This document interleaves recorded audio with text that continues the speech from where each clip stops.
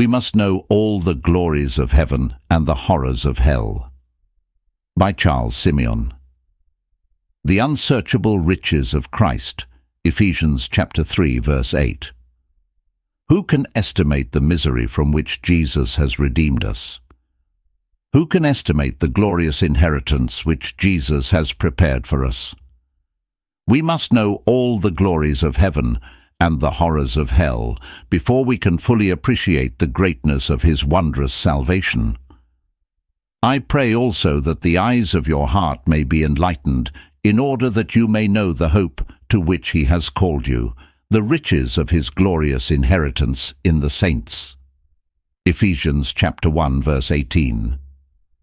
No eye has seen, no ear has heard, no mind has conceived what God has prepared for those who love him.